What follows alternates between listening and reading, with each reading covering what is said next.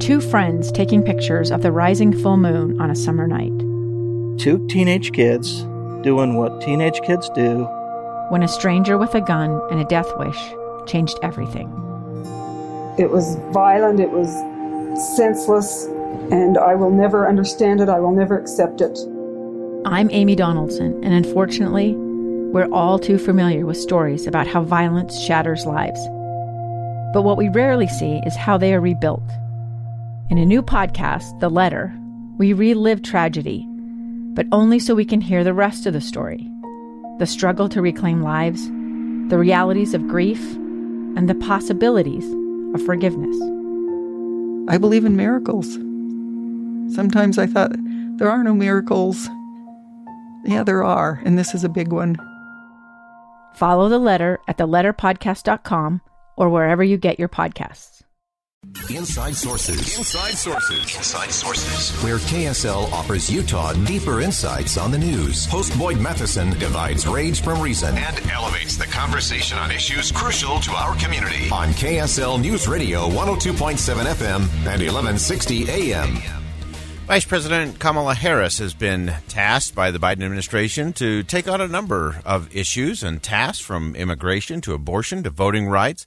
Behind the scenes, many are reporting, including the Washington Post, that the vice president is building a network of liberal activists around her.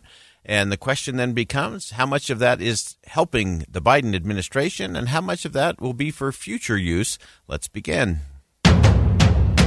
Think you know the news of the day? Think again.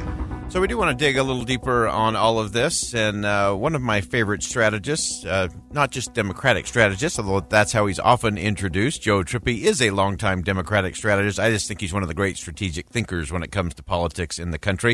Of course, he ran Howard Dean for President campaign, also former Alabama Senator Doug Jones campaign, and most important, is the host of That Trippi Show podcast, and he joins us now to help us break it all down. Joe, thanks for joining us on a Friday. Always good to be with you, Lloyd. So as you look at this, some of these reports coming out in terms of the vice president and her role, it's been one in the spotlight, out of the spotlight, big presence, little presence. What is your assessment of these first 9 or 10 months in office for the vice president? How is she helping the administration? How is she helping her future prospects? Well, a lot of vice presidents, including Vice President Harris, are doing a lot, obviously, behind the scenes, as you point out. And the only thing that matters, I think, is she helping, the Biden agenda succeed? It's obviously, you see with infrastructure and reconciliation and what's happening on the Hill right now, but with progressive and moderate wings of the party, it's going to take everybody, including Vice President Harris, to help pull the votes together to get it done. There just simply isn't much help going to come from the Republican Party, or not in the Senate, in particular with McConnell. So I think, look, it's going to be a tough, but I think she's doing a lot of the work, like I said, building relationships and trying to help the president get the votes that he needs to get his agenda through. Yeah. And as you look at it from strictly from the Democratic standpoint, obviously they're behind closed doors with President Biden right now. But what has the vice president's role been in these negotiations? Is she more helpful bringing some of those more progressive wing of the party together? Can she reach across to the moderates? What does her role seem to be as it relates to Congress?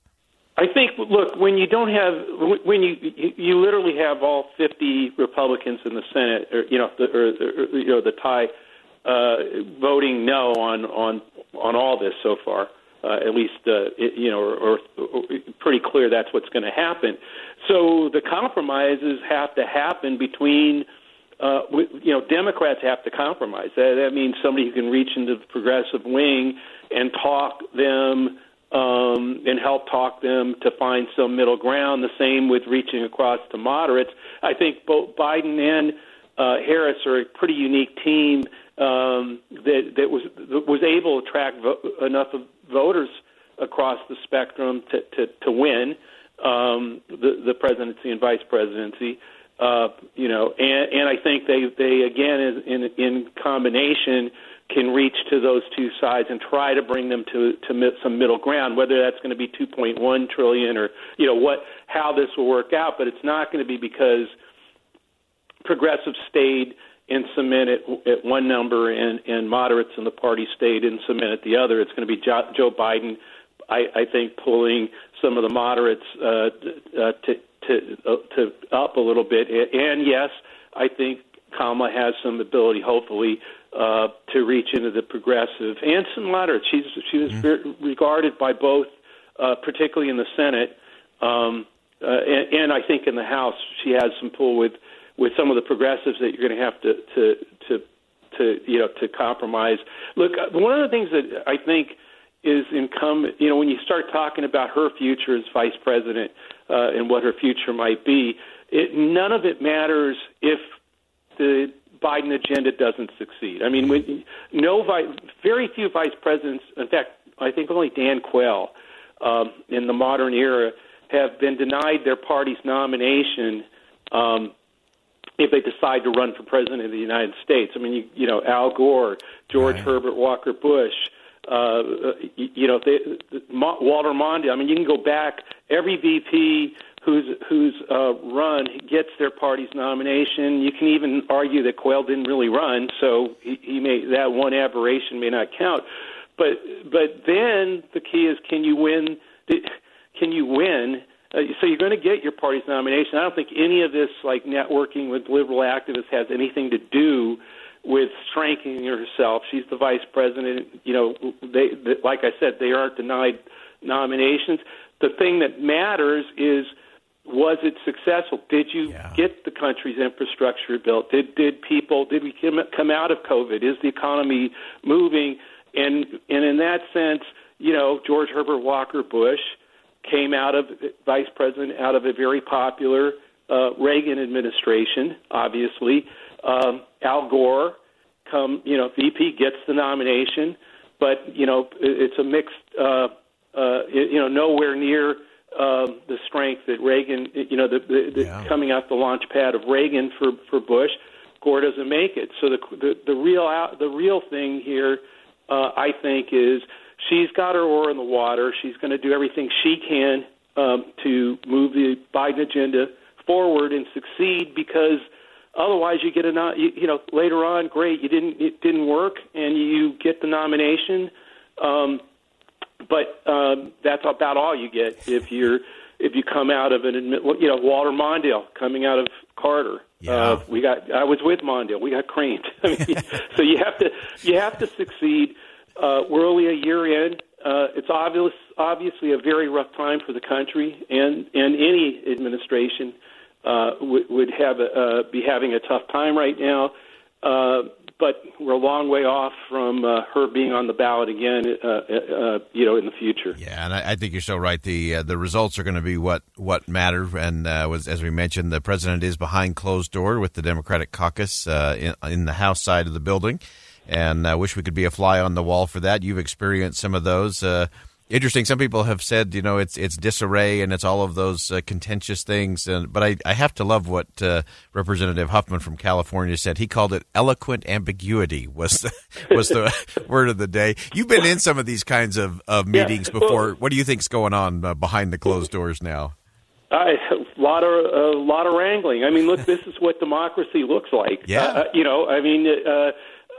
have to. Usually, by the way, it's haggling between the two parties to find some compromise. I think the reason this is so contentious is because there are very few, if any, Republicans at this stage, particularly on these issues, that are willing to move at all, other than just go to vote McConnell, hold McConnell's no vote. So that really means that for I think the first time in a long time, what you're seeing is, one party having to negotiate with itself to get something done, and that does mean, yes, that wings of a party that want to hold fast to their number or their idea, are going to have to find compromise. Otherwise, this will all fall apart. There won't be an infrastructure bill, and I think, again, getting back to Vice President Harris, forget about the ramifications that has for the country. I'm just talking politically. Yeah. That's failure's not an option here. Not for Joe Biden, not for Kamala Harris, not for the Democratic Party. And so I do think I don't know what's going on in that room. Probably a lot of screaming, but I do think in the end, the math will out, and that means they'll find the votes, the number on the reconciliation bill in particular, that they can, that everybody in the room can finally agree on. I'm sure it won't be 3.5. I'm sure it won't be, the lower number that Manchin has thrown out there. It'll probably be somewhere in the middle, maybe more towards the moderate wing, but we'll see. I think that haggling's going on right now. All right. Fascinating stuff. Joe Trippi, a great Democratic strategist, great political strategist, great thinker. Always appreciate you joining us on the show. Have a great weekend. Thanks. Great to be with you.